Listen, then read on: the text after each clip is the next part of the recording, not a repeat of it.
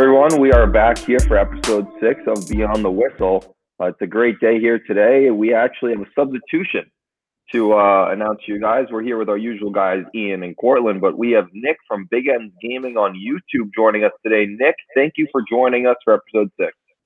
Hello, everyone. Good to be here. Good to have you. It's a great day today. Nick, thank you for coming. And we have a lot to talk about. It might be a little bit of a break in the action. NFL draft coming up. That's the big thing everyone's talking about. We did talk about that last time on episode 5. Now we're going to talk about NFL free agency. That's big news. We have 3 players that we want to talk about to start off. It's going to be 3 former first-round picks. First, we're going to go with Jadeveon Clowney. Ian, where do you think he ends up? Well, not only first-round picks, Dylan, but 3 former number 1 overall players in the draft, which means you're getting some star athletes on the market.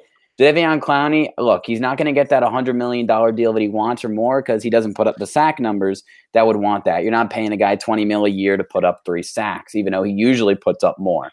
I think a great fit would be Cleveland. The Cleveland Browns still somehow have the most cap space in the NFL with over $40 million.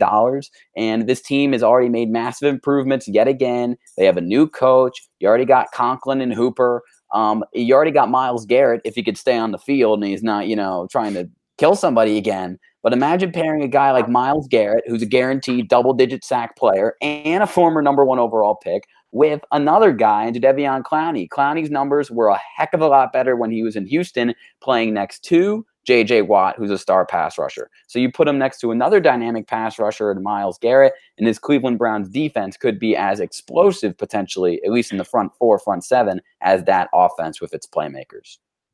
Nick, where do you see Jameis Winston ending up? Jadeveon Clowney, apologies, guys. So many players going on. I sort of think that Clowney, I think what's going to happen is this is going to be similar to this is a completely different sport, but I think this is going to be similar to Yasmani Grandal and Mike Moustakas, where a few years ago they signed 1-year deals during their free agency, and then they had like a prove-it year. And then this offseason they cashed in. They had like 4-year extensions with a lot of money. So I think Clowney, it's going to take a little bit, but I think eventually he'll sign maybe a 1-year, $15 million prove-it deal with the Seahawks. And let's say he does put up double-digit sacks, then he'll get the contract he wants with whatever team gives it to him. And that's a good point. Cortland, let's go over to you. Where do you see the pass rusher ending up? I think if Seattle doesn't pay up, which honestly they might because their defense was great a few years ago, and they were really good this year. A late push, granted, that was a lot to do with Russell Wilson, but the defense did help. I think, like Ian said, I think the Browns are a great option. It's a young team looking for playmakers, and Clowney is definitely a playmaker. A team that I've been thinking about, they've been reporting that the Giants have been talking to him, which place that I don't really see them breaking the bank on defense, although they do need defensive help. More than one position they need, though. I'm going to see them going to the Indianapolis Colts. Ooh. They just signed Rivers. They've been talking with Clowney throughout the offseason, and I do believe that they're going to get a little bit of defensive help. They have some offensive weapons, T.Y. Hilton. Now they have Rivers. Maybe they put a big check on that defensive side. So let's go to our next free agent. It's going to be Jameis Winston, a guy who went 30 touchdown, 30 interception season last year. Cortland, where do you see the quarterback ending up this year? I think a good fit with him will on your team, the Jets. I feel like he's going to be very similar to Ryan Fitzpatrick. He's the next 10 years, he's going to bounce around from team to team. That's in the lower division that, go 4-12 every year at the Jets. So I think he's just going to be that player. 7-9 last year. 7-9. Yeah. Playoff. Second half. We have this new playoff format. Maybe he makes wild card. maybe Dylan. But I think he's going to be one of those lower down teams who's just looking for a player to get them higher in the draft, let's say. Ian, where do you see Winston ending up? I mean, he could end up in a situation where he's with a young quarterback, but Sam Darnold needs all the time he can to develop. He showed some great stuff over 2 years with the Jets. He just needs to keep playing. I think Pittsburgh would be an awesome place because there's not a lot of quarterback spots anymore, to be completely honest. look, Jameis Winston is one of the few players in the NFL that can win a game with his arm. Now, he can also lose you a lot of games, but he's a guy who can make throws few guys can. There's a reason why he's the number one pick. And last year, he made the most big-time throws in the NFL by a wide margin. He's the only quarterback to throw 30 big-time throws, which is 20 yards down the field. I think Pittsburgh would be a great fit because you sit behind Big Ben, who in my mind is just the veteran, much more refined version of Jameis Winston. They're both big guys. They're both somewhat athletic when Roethlisberger was in his prime, but they don't rely on their cannon arms and extending plays and just firing it down the field playing backyard football. So you guarantee Big Ben the starting job for 2 years, and then maybe you put Jameis Winston in. He threw 30 picks. He might bounce around the league, but Bruce Arians' Tampa Bay offense is one of the hardest offenses to run in the league. Only 3 times since 2006 has a quarterback had 40 turnover-worthy plays. All 3 of those seasons were in Bruce Arians' system year 1. Carson Palmer, Andrew Luck, and Winston last year. It's an extremely hard offense to play in, and if he finds the right fit, Pittsburgh has been a great offense for decades now. I think that could do wonders for his career, sit behind Big Ben for a few years, and maybe finally see the field right with that new LASIK eye surgery. I don't know. Mike Tomlin, he was up there for Coach of the Year last year. Yep. He could definitely coach that Winston up to a good player after Big Ben retires in about 2 to 3 years, we presume. Nick, where do you see Jameis going? See, Jameis Winston is he's in a really unique situation, right? He just came off like one of the craziest seasons, all the interceptions, but you also have to look at the good in him. I don't think he's going to get a starting job automatically. I don't think he deserves it, but this was a hard one for me to pick because there's so many teams that already have their quarterback spot already like sealed up. So I think if he goes to the Jaguars for a 1-year deal, I'm not sure if the Jaguars are really sold on Gardner Minshew. I'm not sure if they're going to draft a quarterback, but I think if they sort of just give him a 1-year deal, let him compete. Let's say Gardner Minshew is doing horribly. They're 1-5. Why not give him a shot? I like that idea. I'm going to go with Ian's idea of sitting behind a little bit of a veteran quarterback. I'm going to go with the Saints. He's going to stay in division in Buccaneers now, staying in that NFC South division. I do believe that Breeze is on the decline. They have Taysom Hill there, but I don't believe he's a franchise quarterback. He's like a special player almost. He could play wide receiver, running back. He's used in all different positions, but I don't believe he's a guy who's going to sit back in the pocket and throw the ball for 10, 12 years for the Saints. But I do believe that Winston can. He can learn from Breeze like he learned from Roethlisberger in Pittsburgh, Ian. And I think that Breeze is done in 2-3 years max. Yeah. Last year in playoffs and in the regular season, he made big plays, and he's a big play type of guy. But some of his throws were very underthrown. His arm strength is going. I do believe Jameis Winston can go in there and run that offense because that's just how he plays. Like Ian said, he runs big time throws, and that's just how he goes. Michael Thomas over there, fast offense in New Orleans. I do believe that's a good landing spot for him. And before we go off to our last guy, I just want to say, backing off that, Sean Payton is the best offensive mind in the league. What division are they in? The NFC South. He's played him 2 times a year for the last 5 years, which means he knows Jameis Winston better than most coaches in the NFL. I think you bring him with Thomas, you bring him with Sanders, Alvin Kamara. It's a great core right there. Breeze is great, but that offense is tailored to his strengths at this point in his career. Remember them 6 years ago when Drew Brees was chucking the ball everywhere he wanted to? They could have that offense back again with Jameis Winston. For sure. And Teddy Bridgewater, their backup from last year, signed a 3-year deal with Carolina, so that backup spot is open. Let's go to our last guy. We're going to stick in the QB position. It's going to be Cam Newton.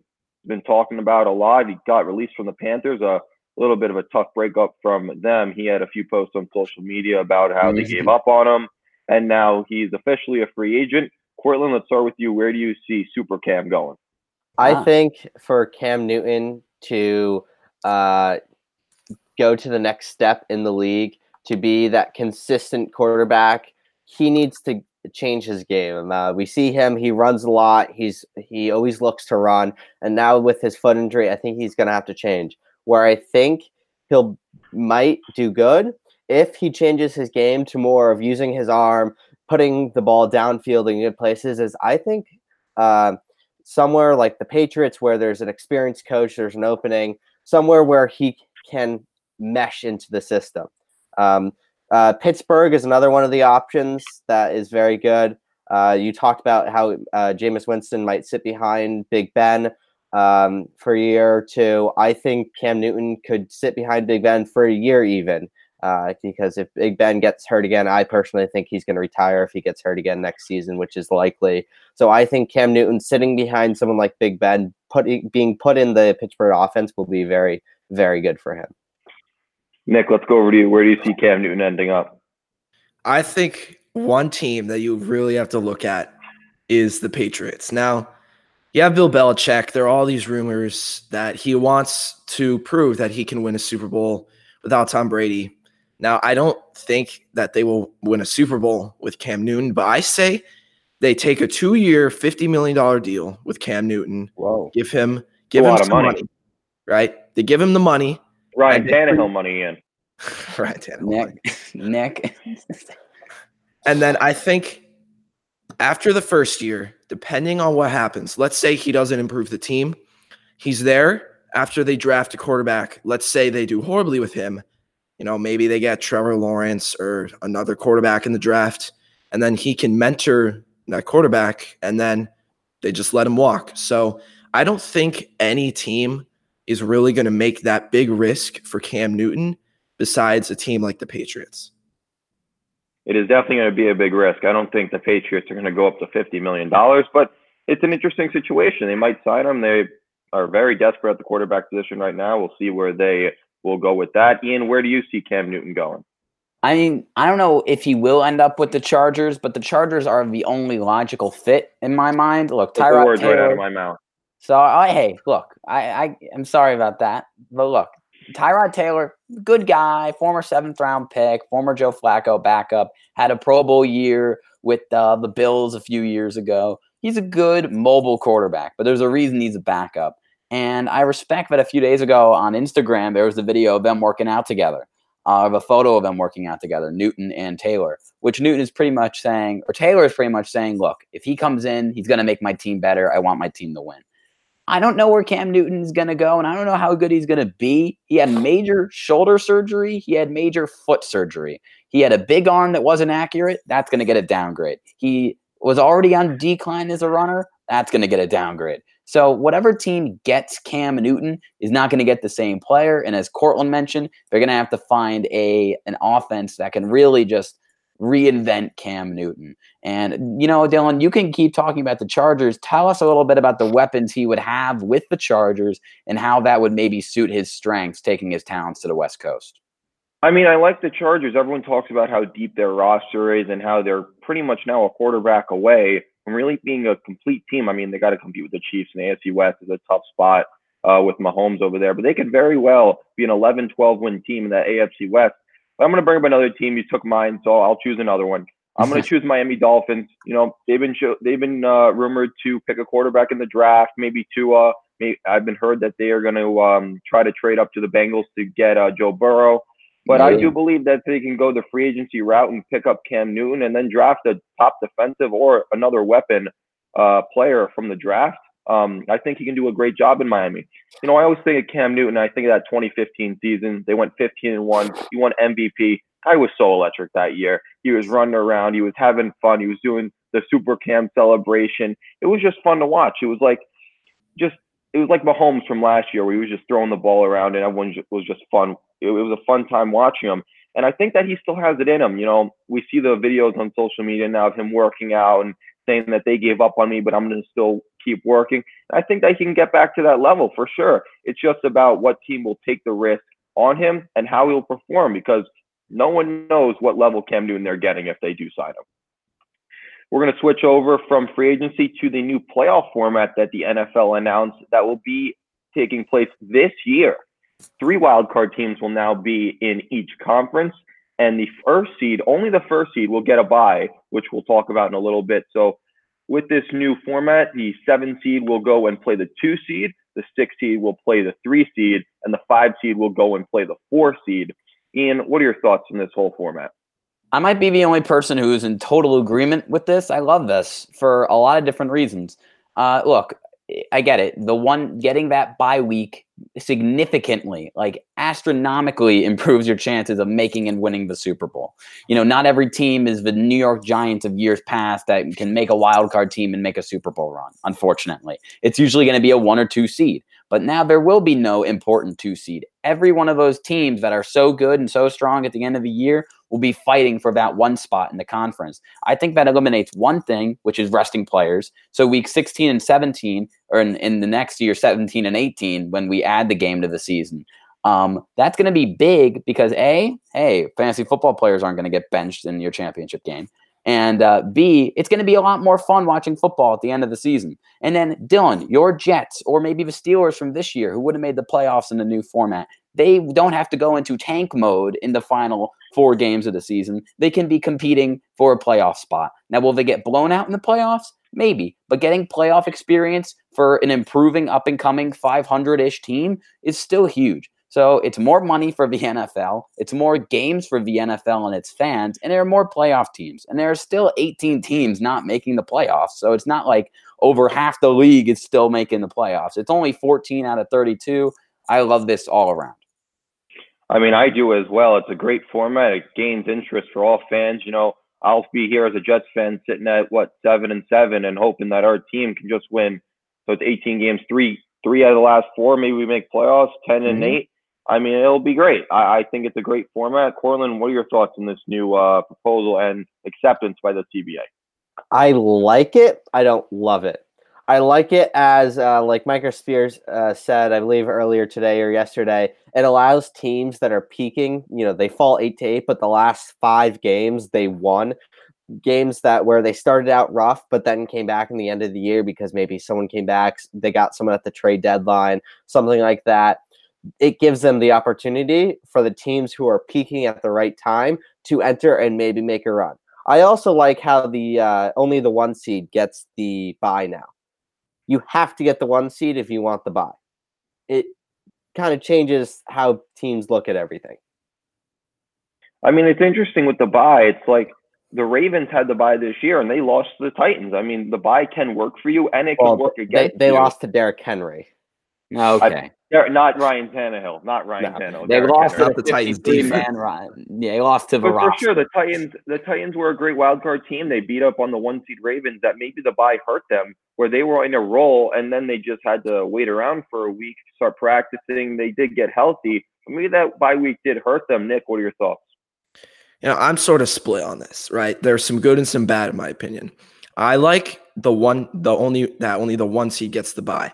I think that teams that are the 2 seed that are, let's say 11-5 or 12-4, like literally last year, I think the Patriots, they were 11-5 and they had a bye. I don't think 11-5 teams should ever have a bye in the playoffs. Some 12-4 teams maybe, but I think the number for wins that I think is a team that deserves a bye is 13. And I think teams that are 13-3 should get a bye. Now, we had a rare occurrence this year in the NFC. 3 teams had 13 wins. That might happen again, but I like how it's just one specific team who was clearly the best in their conference that gets the bye. Now, the bad things about this are, most of the time, the 2 versus 7 is going to be a blowout, but eventually sometimes there will be Cinderella teams. That's another good thing, is that there's going to be more Cinderella chances, better stories, like what Ian said, more incentive to finish the season well. Also, it makes the NFL more money, having an extra playoff game for each conference. I think that's the main benefit for the NFL. I mean, it's an interesting proposal. 18 games now. The league is switching around what they're doing. All the stats will be corrupted. It's now 18 game season, which will actually be a 17-game season with the bye, of course, for every team. But I mean, I like the proposal. I think it's great. The only thing I'm worried about, like Nick brought up, is the blowouts in the games. I think a 7-2 team. Let's say you got the Chiefs. Let's say they somehow get the 2 seed, some other team gets the 1 seed, and they play an AFC South team like the Titans or the Texans, or a team like or maybe even the Colts if they get Clowney. But I mean, I just think the blowouts will come, and the money does come to the league. But I mean, I like it overall. I don't bash it. because sometimes people bash change. I think this is a good change to the NFL, and fans will get used to it over time. Let's head over to two other leagues of the four major ones in the USA. It'll be the NBA and the NHL, who are currently on pause. They got about 10 to 11 games left in the season, depending on the team. And now they're on pause, waiting for what's going to happen. There's been some rumors around this week that the NBA will resume in about July, but at a neutral site where they will run playoffs. Ian, do you think that the leagues should continue the regular season? Should they go into playoffs? What should the players be doing right now over this break, and how much time do they need before they're back game ready? That's a lot to process, and it's really good questions and that don't have too many answers right now. But look, a lot of things that have come up on TV recently with the resuming of playoffs, specifically in the NBA, is the Chinese Basketball League. Chinese basketball, obviously, they were struck with the virus sooner, and this was the date. Yesterday was the date to resume the season. And they just pushed that back indefinitely with no start date, which is not a good sign for the NBA. And the Chinese Basketball League already had to wait a few more months because the virus struck them early, and then they couldn't restart when they wanted to. So, look, if I were the commissioner of the NBA, which I'm not, I would, if I'm Adam Silver, I would cut the regular season because Dylan and I were talking, you were talking about this earlier. The seeds are pretty much locked up in a sense. 8 seed doesn't really matter. 1 seed, we already know it's Bucks and Lakers probably, Bucks more clinched it than the Lakers. Players just got to stay hopeful. And I think you try to scrap the regular season. The final 18 games of the NBA season, 20 games are not that exciting as it is, unless you're tanking. I don't know.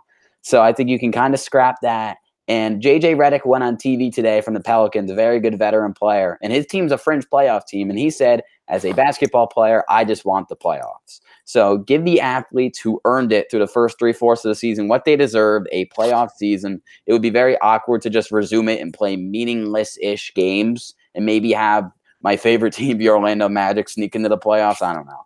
So just go right to the playoffs. You guys can speak more on the situation in the NHL. But for me, I would just try to get it as soon as possible, but also obviously as safe as possible. They're talking about Vegas and Atlantic City as some other cities that can, be that one neutral site for games, but there's really not a lot of definite answers right now. I mean, it's interesting with the virus because no one knows when this will go away. It could go away in July. It could wait until December. No one really knows. But the thing is that the leagues, they need this money. They depend on this playoff revenue every year. They need the TV numbers. They need the money coming in. And to be honest, these playoffs are going to happen. They just can't not hand out a trophy for the Stanley Cup and the NBA final, Larry O'Brien trophy. They just can't do that. They can't have a 65 regular season games and then just not have a playoff. That would be just blasphemous. It would be crazy. But yeah, I mean, I don't think the seeds really matter in the NBA. Everything's locked up. And in the NHL, I think that regular season does matter because there's a lot of seeds up for grabs. Home ice advantage is big. And some teams are on the fringe. Like, for example, in the East right now, the New York Islanders have played, I believe, 68 games, and they have 70 points. Meanwhile, the Blue Jackets have played 69 games and have 71 points. So who gets it? The Islanders with a better win percentage in terms of points, or do the Blue Jackets get it with more points? It's an interesting situation, and I believe that maybe you got to pull some strings to resolve this solution. Maybe a one-game playoff or a best-of-3 between those two teams to determine the last seed. That would be pretty cool. The league would get a lot of money from that. The teams would have a fair chance to make playoffs, and both teams' fans would be like, all right, we got to win this game to get into playoffs. It's almost like a semi-wild card game in the MLB. But I think it'd be a good idea. Cortland, what are your thoughts on the situation? I think of this as the season restarting. So I think there should be not a full regular season left. I think they should play probably about 10, 15 games, maybe even less than that, depending on the team. I mean, Ian talked about how the Bucks have basically clinched, so maybe they only played 5. So they kind of weight it based on teams. Because if two teams are battling, like, they need to know, like, maybe one team was falling, maybe one team was, getting good, winning a few games. So I think they should play at least 5 or 10 games in both NBA and NHL. I mean, there's preseason for a reason. Players, get off for a month. I mean, probably when they come back, it will be a month, maybe even more for some teams where they haven't played. So they need some games. You can practice a week and get back in the groove of shooting. But to get into the game mindset, it's going to take a while. I mean, there's preseason in basically every professional sport for a reason. I mean, yeah, the start of the NBA season is great, but it's not. I mean, it's interesting. It's not too interesting because people are just starting to get into form. You start to see rookies get used to the highlights. It's going to be something like that where the players just need to get back into the groove. So I think you need to give a few games to kind of work out those grooves. Yeah, for sure. And these games that they play, the 5-10 games that you're talking about, Cortland, would push the season next year back. I mean, let's say the NBA or NHL and you start these regular season restarting games at June 15th. And then you play these games, playoffs start July 1st, right? That pushes both leagues back for the next year, draft, award show, everything. That gets pushed away because of these games you have to play. But they have to play them. I mean, you can't just push these athletes into playoffs game 1 tomorrow. That's just not going to happen. They've been at home quarantining all last 2-3 weeks. See, Dylan, Cortland, you have something to say? Yeah, with that, I mean, the offseason's really for rest and recovery. But the players already just had a month of rest and recovery. So that's something maybe they don't push the season back just because the players had some time now to kind of relax and kind of refresh themselves. So that's something to think about too. I mean, the season is always in the back of their heads now because they're like, all right, we got to, let's say you're on a top team. Let's say you're like in the Oilers or you're on the Capitals and the playoffs are coming up and you got to gear up because you could have a chance at the Stanley Cup in 1 to 2 months. You got to make sure you're staying in shape. Off season, they could take a little bit of a chill out situation. They could clear their heads a little bit. But for sure, Nick, what are your thoughts on this whole 2 leagues restarting? When should they at all? I mean, what do you think? So I think that both leagues should do exactly the same thing. I mean, the NHL and the NBA, they're completely different sports, but the way they're set up, they're really, really similar. Now, I think the worst possible scenario is canceling the season. If the leagues cancel the season, then we're in trouble and the virus is still here through the summer. So I don't really see the season being canceled. I think what should happen is once it's safe somewhere in the summer, like the early of the summer, not at the end of the summer, like in June around, they end the regular season. They have all the teams that would make the playoffs normally make it. So they'd have 8 on each conference. But now, would you go by win percentage or would you go by points or record in the NBA because some teams have played less games than others? I think I would in the NHL. I'm not a huge hockey fan. I think in the NHL, I would go by points because you still have to value overtime losses. But I think overall for the NHL, it should be points and the NBA should be winning percentage because teams haven't played the same amount of games based on how many games you've played. I think that there's 8 teams in each conference, but they shorten the postseason down. I think the first 2 rounds should be best of 5s, and then the conference finals and the finals stay at best of 7, just to give the players more time to relax after the playoffs because it's already going to be shortened. Yeah, for sure. I mean, I was watching one of the Ian. I'll get to you after this, but I was watching one of these Zoom meetings with a few of the players in the Pacific Division from the NHL, Ryan Getzlaf from the Anaheim Ducks, and he was saying how they can't have anything less than a best of 5. A best of 5 gets the best team out of there because you still got to win 3 out of the 5 games. But anything less than that would be crazy. A best of 3 or a 1-game playoff would just be insane. I like your idea though with the first 2 rounds, but you got to keep the conference in the finals, best of 7. Ian? Yeah. Well, actually, looking at the NBA standings right now for the NBA, it would be a much smoother transition to go straight to the playoffs because there aren't a lot of teams that can really make a move up into the top 8 right now that aren't already there. As I mentioned earlier, the Bucks have a 6.5 game lead over the Raptors for the 2 seed, which means they've pretty much clinched it. And then you look at the bottom, and the Magic have a 5.5 game lead over the next closest team in the Wizards. So that's already pretty much set. Unless you make a great run, if you're the Wizards or the Cavs or the Bulls, you're not making it to the playoffs. Then you got the other conference in the West. You got the Lakers, who have a 5.5 game lead over the Clippers and a much better winning percentage, nearly 10 points higher. And then you got the Grizzlies have a 3.5 point lead over the Trailblazers. So what I'm saying there is it wouldn't really be unfair to the players to end the season right there. Because if you didn't make the playoffs and you didn't make that extra push through the first 3/4 of the season, that extra random 1/4 in the season months down the line isn't really worth it. And again, I'm going to go back to the Redick thing. JJ Redick's team is not even in the playoffs right now. I mean, New Orleans Pelicans, and he still wants to see the playoffs. So I think this is more a thing that could also galvanize the country together in a sense. Because imagine if we come back for sports and it's just regular season games. It's awesome to see sports back, but if we hop right back into a playoff atmosphere, that would be awesome, at least for the NBA standard. NHL might be a bit of a trickier situation, and they might have to get creative to figure out how they want to advance with their season. But NBA-wise, hopping right into the playoffs would be awesome for everyone involved, and at this point, it makes the most sense. And the NBA is a little bit different for sure because you have that 1-8 matchup between it would be the Bucks and the Magic. And yeah, that happened last year with the Raptors and the Magic. They did win one game, Orlando did, but I mean they wouldn't win the best of 5 against the Bucks. Exactly. That'd be a 3-0 sweep. But I mean it'd be interesting. That 4-5 matchup, best of 5. That'd be pretty cool. Maybe get a few Game 5 elimination games between both.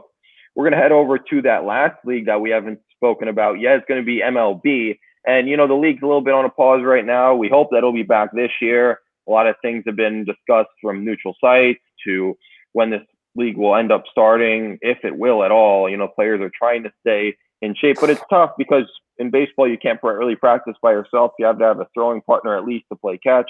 It's tough, but we're going to say that, let's say the league does start and they have a shortened season of some sort, or maybe they have a doubleheader situation they've been talking about. On weekends or something like this, that the players requested when they had a meeting with the commissioner, Rob Manfred. We're going to talk about a little bit of an award show. We picked the Cy Young and the MVP. Everyone in this chat picked a player for both AL and NL for both awards. Let's start off with you, Ian, with the MVP in the American League. The MVP in the American League, I am going to go with Rendon, Tony Rendon. Look, he's great, nearly 320 batting average, and his on-base percentage is over 410. So, look, I mean, just going based purely off stats, I'm going to go with him because, MVP, when it all comes down to it, in every sports league, it's usually a stats thing. And they try to chuck in storylines of, there's this, there's that, to try to sway it and make it more of a competitive race and more of a fun award show in a sense. But in the end, I think statistics are the biggest leading factor. And you look at his most recent stats, and they're pretty good. And Rendon, he just signed a big 7-year deal with the Angels. He just won the World Series with the Nationals. Hopefully he can torment the Astros in the AL West a little bit more this season. Cortland, AL MVP, who you got? It's kind of obvious at this point, Mike Trout. I mean, you don't really have to say much. He's won it, I think, 3 times or something like that. So he's always in the top 2. He's always in the top 2.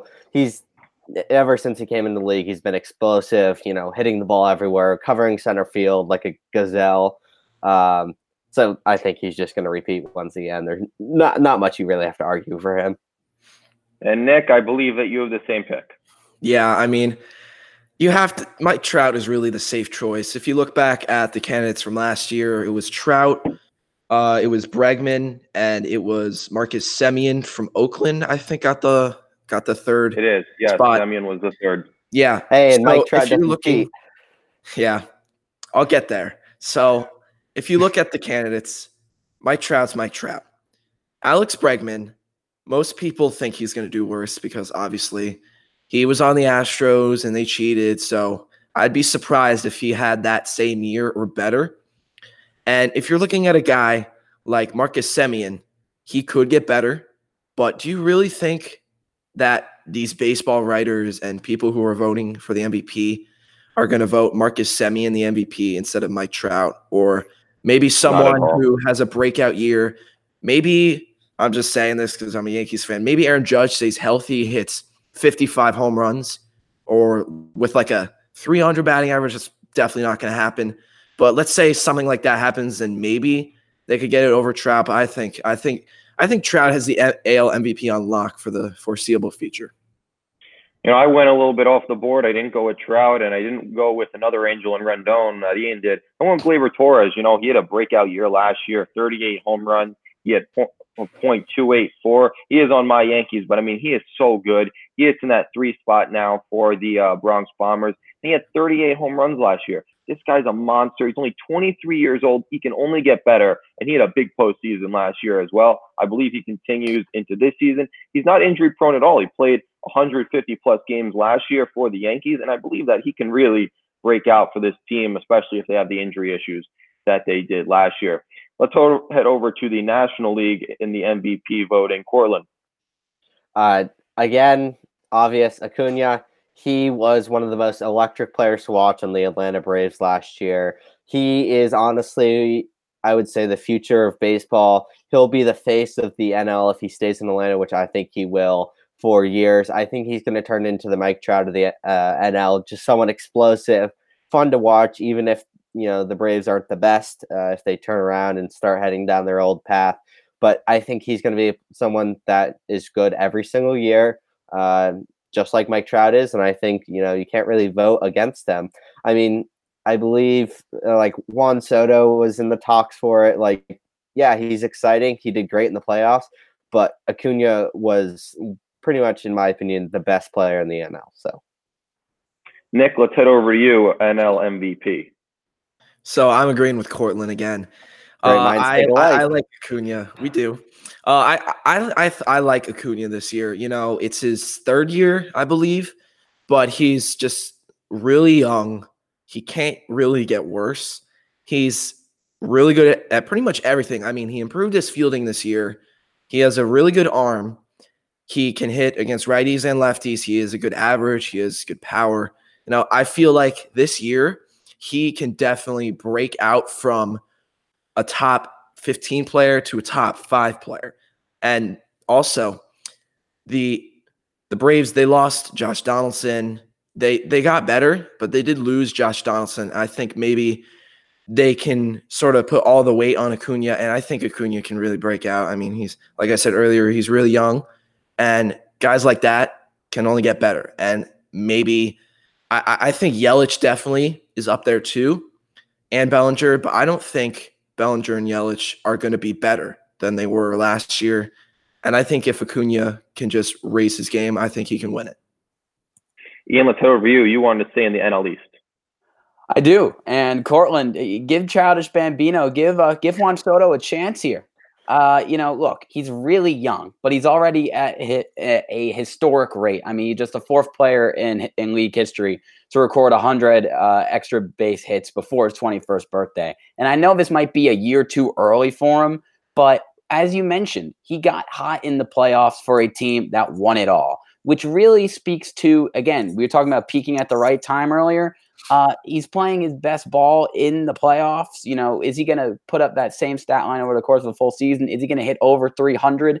Those are big questions, but he is at a superstar trajectory right now, and he's on a great team with obviously him being the exciting guy. So there are a lot more established guys who have been in the league for much longer than 2 years kind of guys, but he was already on the 2nd team last year. And he's got the potential. And you talk about sports in general, a lot of more younger MVPs are coming through the line. You see Pat Mahomes first year win an MVP as a starter. You see Giannis in the NBA went from irrelevant to, in his 2nd year, is really a star. He wins the MVP for the Bucks. So what will happen here? Can Soto become the next bright sports star to make an MVP run maybe before his prime? He already looks in prime 4 at the age of 21 right now. And I don't know if he should be the favorite in any means, but I think he should be getting a lot more of a legitimate chance because he's got the talent to get there.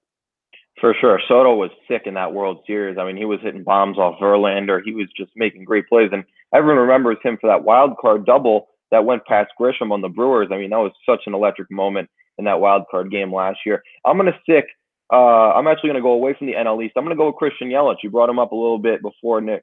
But Christian Yelich, I mean, he's so good. He's such a complete player for that Brewers team. Yes, the team isn't as good as some other teams like the Braves or the Nationals or the Cardinals. But I think Yelich is he's such a complete player. He hit .329 last year batting average, and he got on base 43% of the time. 43% of the time, he is on first base or better every at bat. I mean, you can't get this guy out. He's a lefty specialist. The Brewers, not a good team. Maybe pitchers are going to pitch around them because there's not much power around them in that order anymore since Moustakas left, and I think Thames left as well. But I think Yelich, he's just so good. He plays defensively amazing in right field, and he plays a little bit of left as well for Milwaukee. But I do believe Christian Yelich is going to be a complete player, maybe even pushes that Brewers team to a playoff spot. Let's head over to the pitching side of the game, Ian, away from the batter side. We're going to go with the AL Cy Young. Nick, start us off. So for the AL Cy Young, all right, this is definitely an interesting one. I might get a few biased comments because I am a Yankees fan, but I truly think that Garrett Cole is going to finally win the Cy Young. Now, Cortland, I see you. I think that he got paid. A lot of people get paid and they don't do as well. But I think with a guy like Garrett Cole, he grew up as a Yankees fan. He still has that sign, we all know. But I think he's really, really, really excited to pitch for the Yankees. And I think that he's more excited than ever. And coming off a year where he had obviously his best year, he was one of the best pitchers in the league. He led the league in strikeouts. He had a 2.50 ERA. He came in second last year in the Cy Young to his teammate, Justin Verlander. I think Verlander regrets a little, and I think Garrett Cole takes it with the Yankees winning division as well. I think that's the number one headline going into the playoffs is how can Cole and the Yankees finally get over the hump and win the World Series?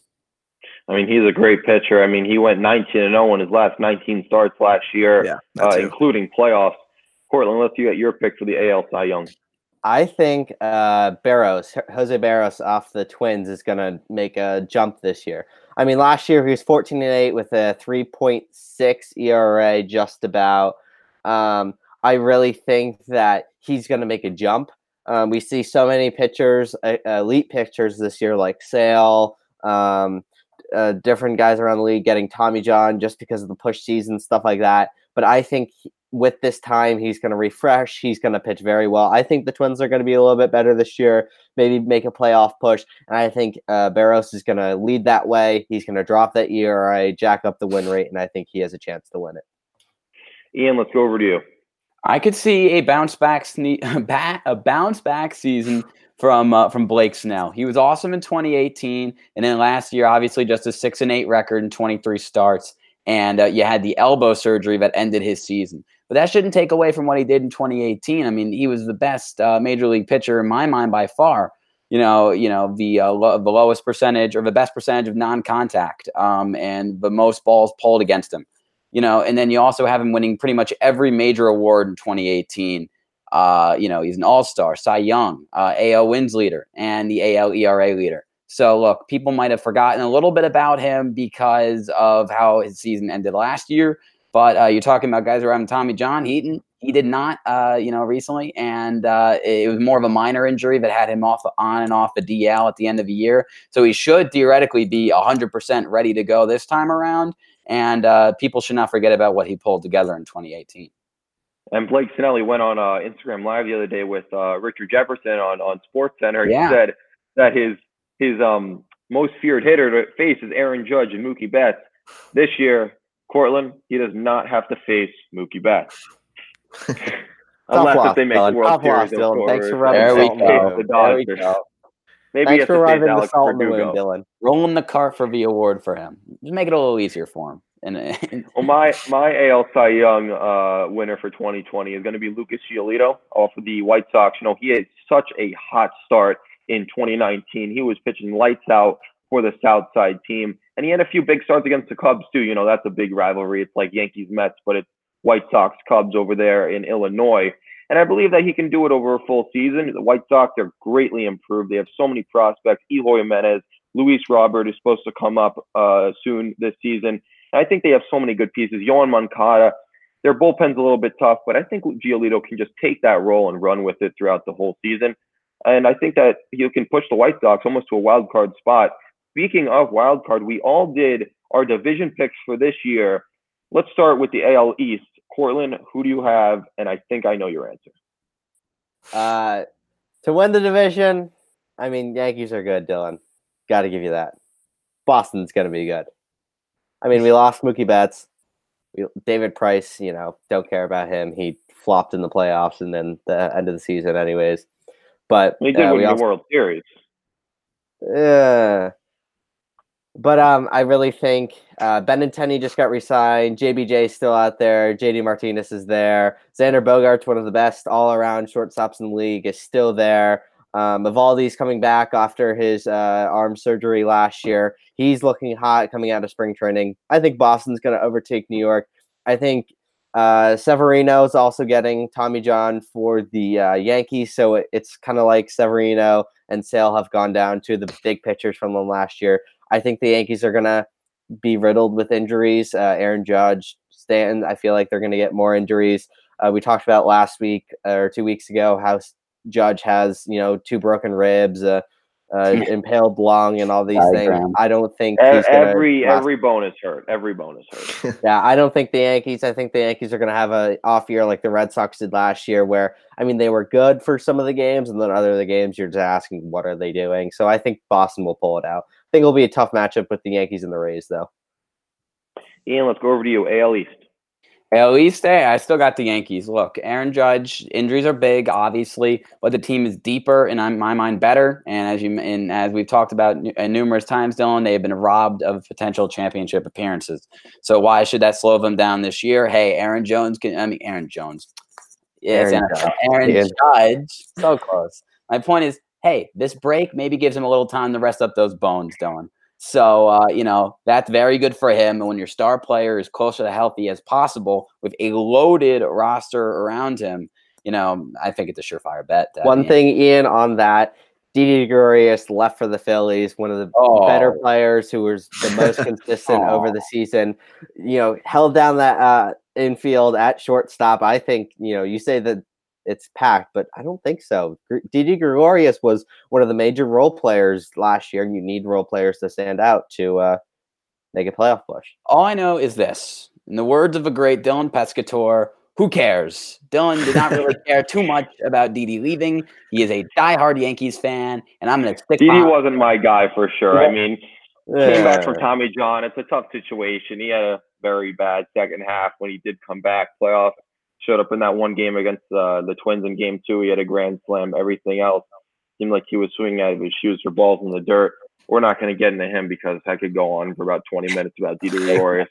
Thankfully, he's over there in Philadelphia. Hopefully, he'll torture the Mets over there. Nick, who do you have in the AL East? I don't understand why anyone would pick anyone besides the Yankees. Last year they won 103 games, I think, with probably the most. With the most injuries that we've seen from a team for a while. I think Cortland's forgetting that in the infield, the Yankees didn't have Miguel Andujar last year. I think replacing Didi Gregorius with Miguel Andujar, I think that's definitely an upgrade. So Gregorius was as short. LeMahieu was playing first. Torres was playing second. Voit was the DH for some time. And then at third, it was Urshela. You put Urshela at third, you put LeMahieu at second, Torres at short, Voit at first, and then you have Andujar at DH. I think that's an upgrade, and I don't think that you can have more injuries than you can last year. The Yankees will still definitely have injuries, but there's no chance they'll have more than they did last year. We've already seen some, but let's say it's a little better this year. They added Garrett Cole. I don't understand why anyone wouldn't pick the Yankees. There's some like Cortland. I understand you're a Red Sox fan, so you want to believe in your team. No bias whatsoever. Yeah, I just don't see it going any other way than the Yankees. Guys, I agree with you. I'm going with the Yankees as well, but I'm going to give you 2 names. I'm going to give you Luke Voit, and I'm going to give you Garrett Cole, and I'm going to give you Giancarlo Stanton. Now let's bring up 3 names actually. Stanton. He played 18 games last year. Riddled with injury. Guy couldn't stay on the field. Every time he came back, he got hurt with something else. With a slide to third base, he gets hurt with his leg, a PCL. He's going to come back. He played 150 games in 2018, and he had a great year, 38 home runs, carried the Yankees through that long season in the summer. I believe he comes back. He's officially 100% healthy. Coach Aaron Boone said that he would be ready to go if the season started now. Luke Voit, a player that didn't play in playoffs or September because he had a core injury. And then we had to see that guy, Edwin Encarnacion, strike out on a high fastball about 14 times per game in the playoffs. Angered me throughout October, trust me. Thankfully, we now have Luke Voit back, and then Garrett Cole. Guy's a monster. I don't even need to explain on him. Let's go over to the AL Central. Cortland, who do you have over there? The Central, Cleveland Indians. Pretty simple. They have been good for the last 5 or so years. They were in the World Series a few years ago with the Cubs. I really think they're just going to continue their success. There's nothing really much to say about there. They were good last year. Not great, but good. And for the last 5 or so years, they've just been a good team in the AL Central. They just kind of simple. Not much to argue about it. And the Indians, they have a lot of depth at starting pitching. Lindor's on a tough deal. There's one more year to go. They're going to see if they can trade him. Maybe we'll see what goes on there. But Shane Bieber is great over there. Mike Clevenger is really good. They got rid of Kluber, but he was a little bit on the decline anyway. He went over to Texas. Nick, who do you have in the Central? I'm going to go with a bit of a sleeper, and I like the White Sox in the Central. Now, all right, the White Sox, they haven't been good in quite some time, but I think this team resembles the 2018 Atlanta Braves. That was a team that won the division with, I think, like 90-ish games. We expected that 1 year later. I think that this is the same situation. They're really young with some veterans on their team. They had a really big free agency. They have good enough pitching, really, to succeed, and their hitting is really good. And they have young players like the Braves did in that run. They have Luis Robert, who's going to come up. They also have Eloy Jimenez, and they also have more prospects on the way. So I really like the White Sox in that division. Ian, I think you're in agreement. I am in agreement. And Robert, if I'm not mistaken, has never played in the majors, right? And they still gave him a 6-year, $50 million. That's a big commitment for a guy who has never made the leap. But obviously, there's a lot to go with there. And as Nick said, look, is this a team that is maybe a year too early to win the division? Maybe. But they have a couple of good veterans, too. And, they have Dallas Keuchel, who's a little old now, Edwin Encarnacion. I know he's on the class. Dallas Keuchel, Ian. I'm sorry, Mr. Baseball, Varsity Baseball. That's my bad. Look, hey, no season right now, Ian. You took nah. At least you got the right sport this time. I was waiting to see you hit those homers all year, Cortland. But I guess extra base hits right here, singles, doubles right here. All right, I'm not Dylan's the power guy over there. You're like Yoan Moncada. You're not a guy who's going to put the ball out of the ballpark. Look, this is I put the ball in play. The solid White Sox team, as Nick mentioned, maybe a year too early. A lot of guys are coming up the ranks. Robert, one of the first, decent free agency, a couple decent veterans. It has all the makings of a team that could gel very well together, but they're missing this period of, this could have been the time when the season started for this team to come together. Now you have the season become delayed. And with teams like this that don't have many reps with each other, you really need that time to gel. So they don't get that right now, and that could stunt the growth of this team maybe a year, but I think they have the talent, to say the least, to win the division. I'm going to go away from you guys' picks. I'm going with Minnesota. I mean, they won the division last year. They gave the Yankees not really much of a run in the 3-game set that they played. Not that they anyways ever give the Yankees a run in the playoffs. But Minnesota, they had a great year last year. They had upwards of 100 wins. They have Mitch Garver at catcher. I mean, he is so good. He's so underrated. He gets on base 36% of the time. You have Nelson Cruz. I mean, the guy, it seems like he hits 40 bombs every year. You have so many weapons. Eddie Rosario, they called him the Bomba Squad last year just because of how many bombs this team hit. They had the most home runs in the league, and I believe that their pitching will get better. Cortland brings up Jose Barrios. They have Jake Odorizzi, who's a top-line starter, but they're going to need a little bit more in that starting rotation. I still think that they win that middle-of-the-pack AL Central. Let's say around 102, 103 wins and make the playoffs as a division winner. Let's head over to the AL West now, and let's go with Ian to start. Go to me to start. All right, I like it. The AL West. Look, Dylan, do not come out of the Zoom meeting and destroy me. But, cheating or not, Houston still got a pretty solid team. And, will those numbers be as good as we hope? Look, they only did it in the playoffs for the most part. So, look, you got Altuve, who before and after, great player. Bregman, Verlander, Correa. Look, it's a great team, and they're going to want to rebound after the embarrassment of of last year and over the past few years. Maybe this, the suspension of the season kind of sweeps a little bit. It helps the Houston Astros. We're not talking about them much anymore because we're talking about the coronavirus and when we'll get all the sports back. But Houston is going to be hungry to prove this is still a top contending team without the extracurriculars. So give me Houston. Corlin? Houston cheater. Oh, I feel a buzzer under my shirt. The buzzer says Oakland's going to win. Oakland last year, below the cheating Astros, still got 97 wins, came second in the AL West, 97-65 with a 600 win rate. They had Chris Davis, who, mashes the ball everywhere. I think, now that the cheating scandal's out of the way, Houston won't be cheating, hopefully, anymore. And I think Oakland, they've always been that decent wild card team. I think they make the push and win their division and make a push in the playoffs. And it's so hard to play over there in Oakland. It's so just tough. I mean, they have huge foul areas. They have the drums beating in the stands. Thankfully, this bang bang is not for the pitchers. It's just for the fans. Nick, let's go over to you for your team, the AL West. Yet again, Cortland and I agree. I like the Athletics. Now, the Athletics, for the past 2 years, no one has really given them a shot. In 2018, they had a really good year. No one saw it coming. I honestly think, just from discussions, I was one of the few people that saw them having the same year. I didn't really know many people who predicted them to make the playoffs last year in 2019. I mean, I did, and they did. So I think people are going to finally stop counting out the Athletics. They're one of those teams that doesn't have a definitive superstar.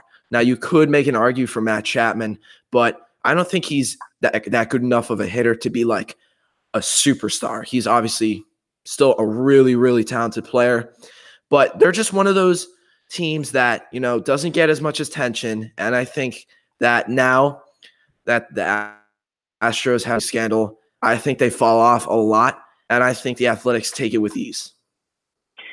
I'm going to pick another team that you guys haven't picked. Seems like I'm going off the board for all of them, but I'm going to go with the Angels.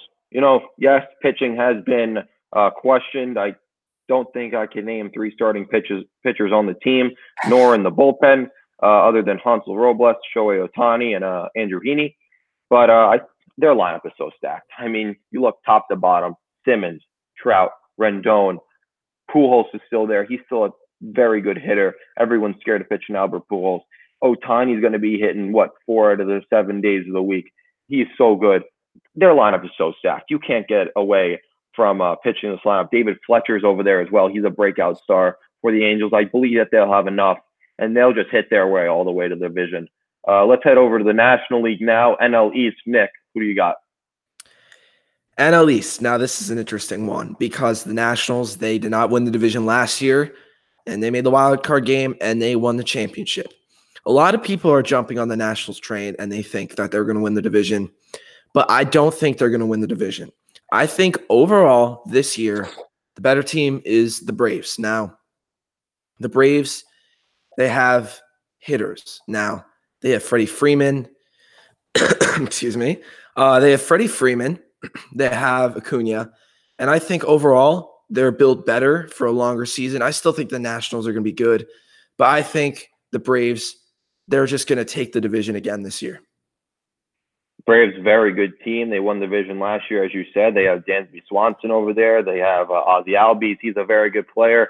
Cortland, let's go over to you. Do you agree with Nick? Great minds think alike once again. I agree with Nick. They were 97 or something saying what teams you're picking or something. We're not the Astros. Calm down, Dylan. Uh-oh.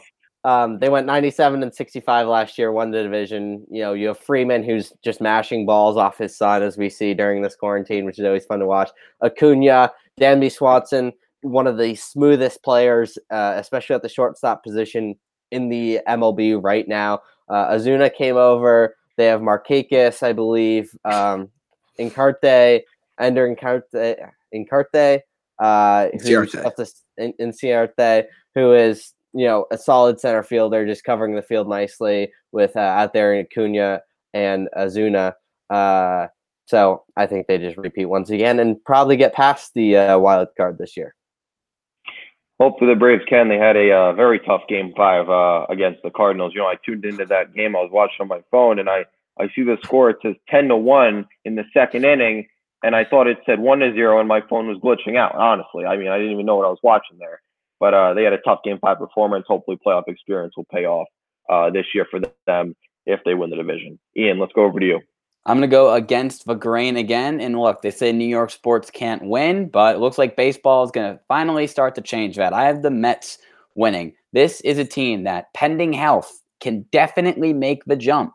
They finished third last year with 86 wins. And are the Braves and Nationals great competition? Yeah, but do they have the pieces finally, if everyone can stay healthy, to make a run? Yes. Now, look, they have a first-year manager in Luis Rojas, and if they started the season sooner, it would have been a better chance to get this team on the same page as their young manager. But you got Syndergaard, who, look, Tommy John. You got Cespedes, great veteran. Pete Alonso, the first-year All-Star last year, and then the glue holding this team together, and Jacob deGrom, who I have winning a third straight Cy Young Award, but because he's just so good. He's just unstoppable. So I think this team could really come together, and they have all the pieces finally. And they have veterans. They got young guys who just made All-Star appearances. They have a superstar pitcher. What else could you need? I mean, that's a great point, Ian. The Mets are a very good team, and hopefully they get that injuries worked out. Jeff McNeil, another great player on that team, is .330 every year. They call him the Flying Squirrel for a reason. I'm gonna go with the Phillies. You know, they're a very good team. They have Bryce Harper now. They just got to get their pitching, evened out. Aaron Nola is the top of the line ace. They have Jake Arrieta. He had a very, very bad year last year. Hopefully he can rebound this year. They got to get their pitching figured out. They have great hitters. They have Maikel Franco. They have Cesar Hernandez over there. JT Realmuto, my number one catcher in the league. Bryce Harper he had a breakout second half last year because he had to readjust in Philadelphia, and then he really got going. But I really think the Phillies can make it a very good a season this year, maybe about 95, 96 wins. And with the NL East, it's really a 4-team race. People forget the Marlins because they're not going to be around there. But, I mean, it's a very good division. Phillies, Braves, Mets, and Nationals. Nationals could easily win 105 games. They just won the World Series. Yes, they lost Rendon, but, I mean, that's such a good team. They even picked up a few players in free agency. Let's head over to the NL Central. Start off with Ian. I have the Brewers going from second to first this year. Look, you got an MVP candidate every single season and a guy who always is going to hit over 300 in Yelich. And obviously, first team last year and a 2-time All-Star. He's really starting at 28 years old to become the guy. And look, they got good pieces. Josh Hader's solid pitcher. Ryan Braun is solid as well. But when you have an MVP candidate, you're always in the race. They did great work last year. And I could definitely see them get in that number one spot Central this year. And they made the NLCS just 2 years ago. They can definitely make it back there this year. Cortland, NL Central pick. I think the Cardinals, St. Louis Cardinals, are going to come back again. They went 91-71 last year. They took over the Brewers. Dylan, like you said earlier, the Brewers, they really have Yelich and no one else in that lineup. Pitching's decent, okay. Yelich is mostly that team's firepower. So I think the Cardinals, again, they're going to come back. I mean, they have Molina behind the plate who will throw out anyone that tries to run. They have De Jong at shortstop, second base. I think they're just going to a nice young team, but with some veterans like Molina, I think they're just going to repeat once again. Nick? All right. I finally don't agree with Cortland. Now, this might be a little skeptical. I might not get some people on board, but I really, really, really like the Cincinnati Reds in the NL Central. Now, looking at the NL Central and the teams that did the most in the offseason, you got the Brewers. They lost, in my opinion, more talent than they gained. The Cubs signed Steven Souza, and that's pretty much it. The Pirates, they didn't really do much. They traded away Starling Marte.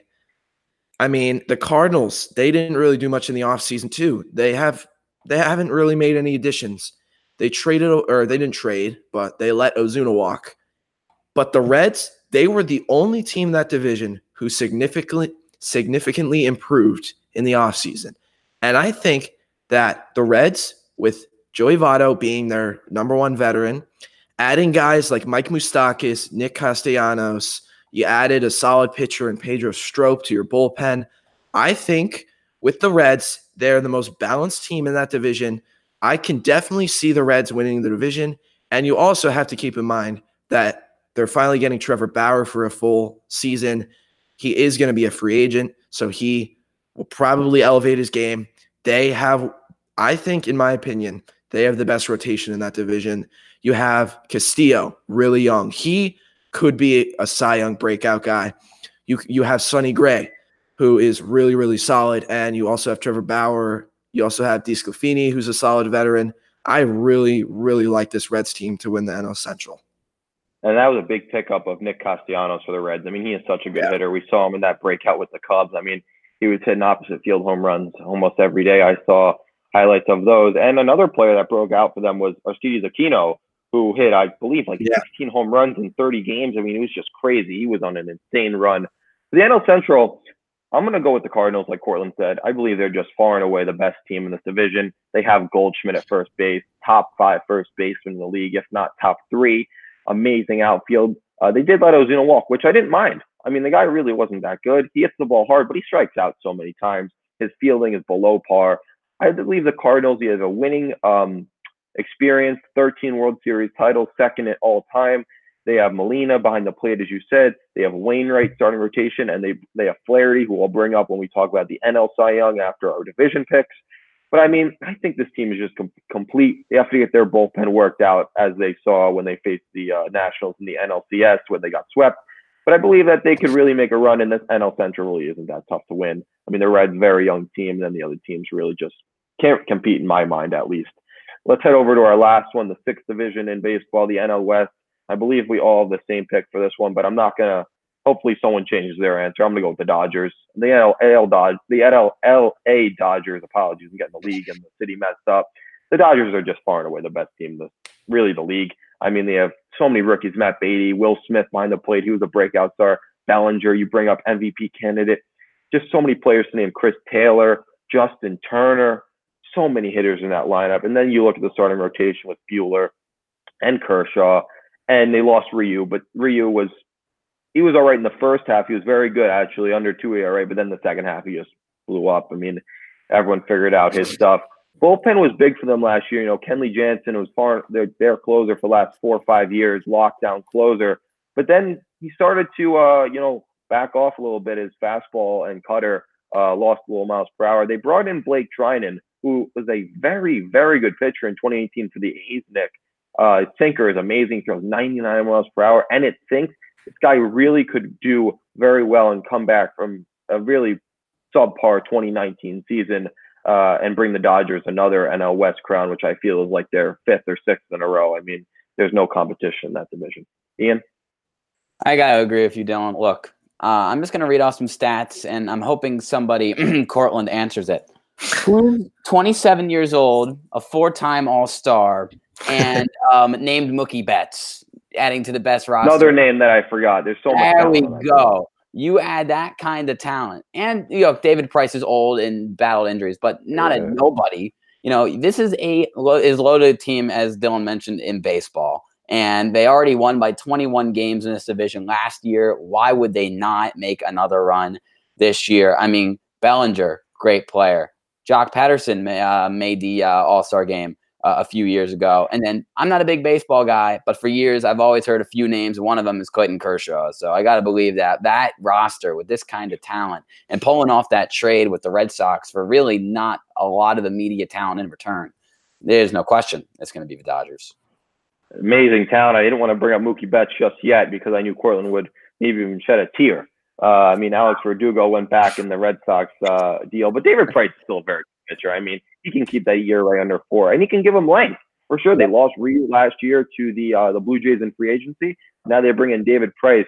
Their rotation and bullpen are going to have a little bit of a shaky performance so far earlier in the season, and maybe they gel later. Maybe David Price, he does a little better in the Dodgers situation where he's not getting criticized by the Red Sox fans every day.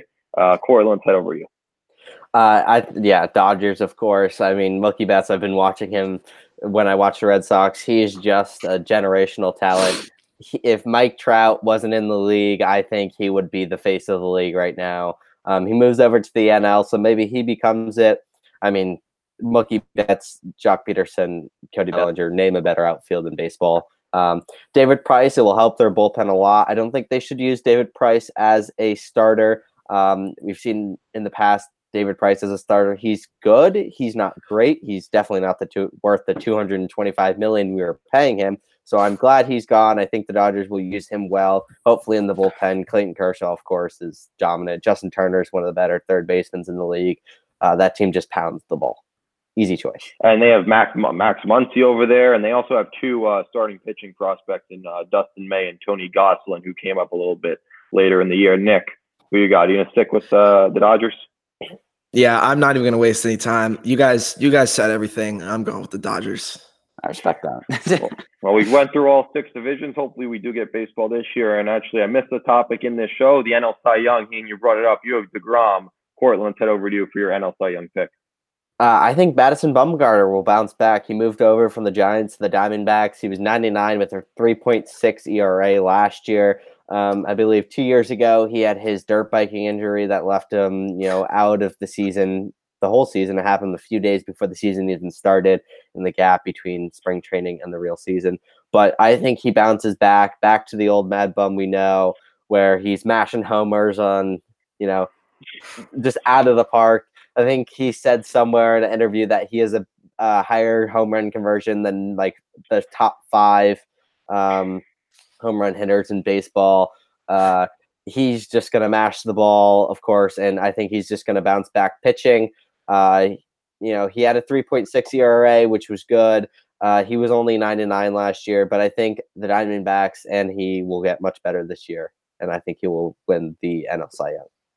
And it's a new location for him over there in Arizona. He stays in the same division, though, in the NL West. Leaves the Giants for the first time in his career, and now he'll start his career with the Diamondbacks. Nick, NL Cy Young, who's your pick? I'm taking Walker Buehler from the Dodgers. Now, Walker Buehler, he's really young. He's 25. This is his 3rd season. Now, last year, 3.26 ERA. That's pretty solid. That's not really a Cy Young ERA, but I think this is finally the year that he gets the opening day start. Now, I think that he's going to take the ace spot necessarily from Kershaw, and I think he's just going to roll with it. I think he's going to be their number 1 starting pitcher. I say he has like a 2.3 ERA, and I think he leads that team in the pitching department. And, yeah, I like Walker Buehler. I mean, he's a great pitcher. He pounds 100 in the zone. I mean, we saw his start in the World Series against the Red Sox, Cortland. The only game that they did win in 18 innings, he went 7 innings to shutout ball, just pounding the ball into the catcher's mitt. 100, who won, 101 sometimes. The Red Sox with Mookie Betts, by the way. 27. Let you know. Let's head over to my pick, actually, the NL Cy Young. It's going to be Jack Flaherty from the Cardinals. I believe they win the division, and I believe that Flaherty will be a big role player in that team. Let me give you a stat for you guys. Listen up, Ian. You could even draw a diagram like last time. 15 starts from last year in the second half. This is after All-Star break. 15 starts, 11 runs given up. Now, Ian, you might not be a baseball guy, but that is insanely good. I mean, you think of let me see it. He's bringing out the calculator. Hold on a second. I don't have any sticky notes this time. But 11 divided by 15, that's not even a run a game. That's 7. That's 0.7 runs a game. Look at that. There we go. That's right. It's backwards. Wow. There we go. I'm always ready. Sponsorship over to TI-84CE. Texas so that's Instruments. 0.73 runs per start that he's giving up, going 7-8 innings in that National League. In the NL, that is very tough. Lots of great lineups in that league. The guy's a monster. He can do this over the whole season. He's another guy like Buehler. He's very young. He can just pound. He throws upwards of 97, 98. He has a 6 sliders to go along with it. I think he wins NL Cy Young. Guys, we went through all 4 sports. Do we have anything else to say? I think that's it. Wild cards for the AL and the NL. Oh, we wanted to touch on yes. Let's go really quick. Everyone give their AL wild card, and then we'll go to the NL. Ian, start with you. AL wild card. You know what? Not gonna lie, I'm gonna throw it right to Nick because Nick is eager to get to this. So Nick, what about you? You wanted to touch on it. Let's go right there.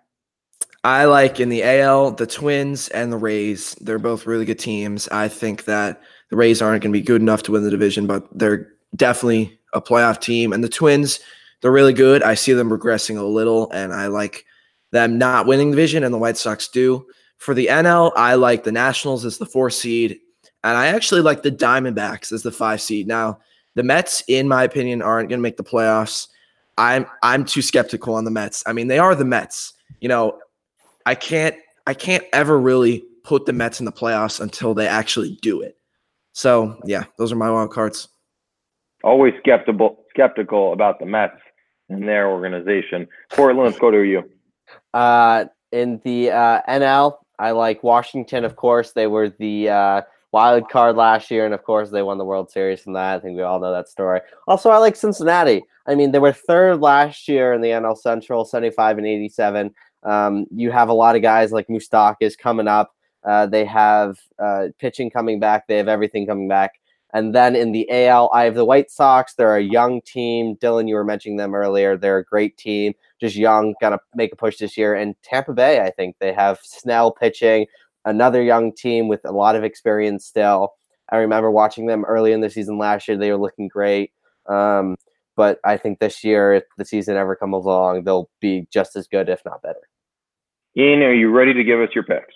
I was always ready. I just wanted to give a little bit to Nick. Look, I think Nick and I have the same picks for the AL. I have Rays and Twins, and I do agree with him that even though the Twins were awesome last year, I don't think they're going to be as good this year.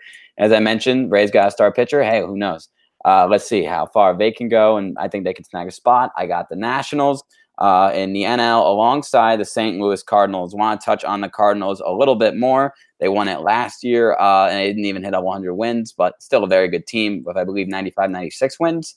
And then you got Molina, Carpenter, great pitcher in Kim, and Flaherty. So I think this is a really just good roster, and they're going to win the division, and they should secure a spot in some way. So I think I'll check them into the wild card conversation.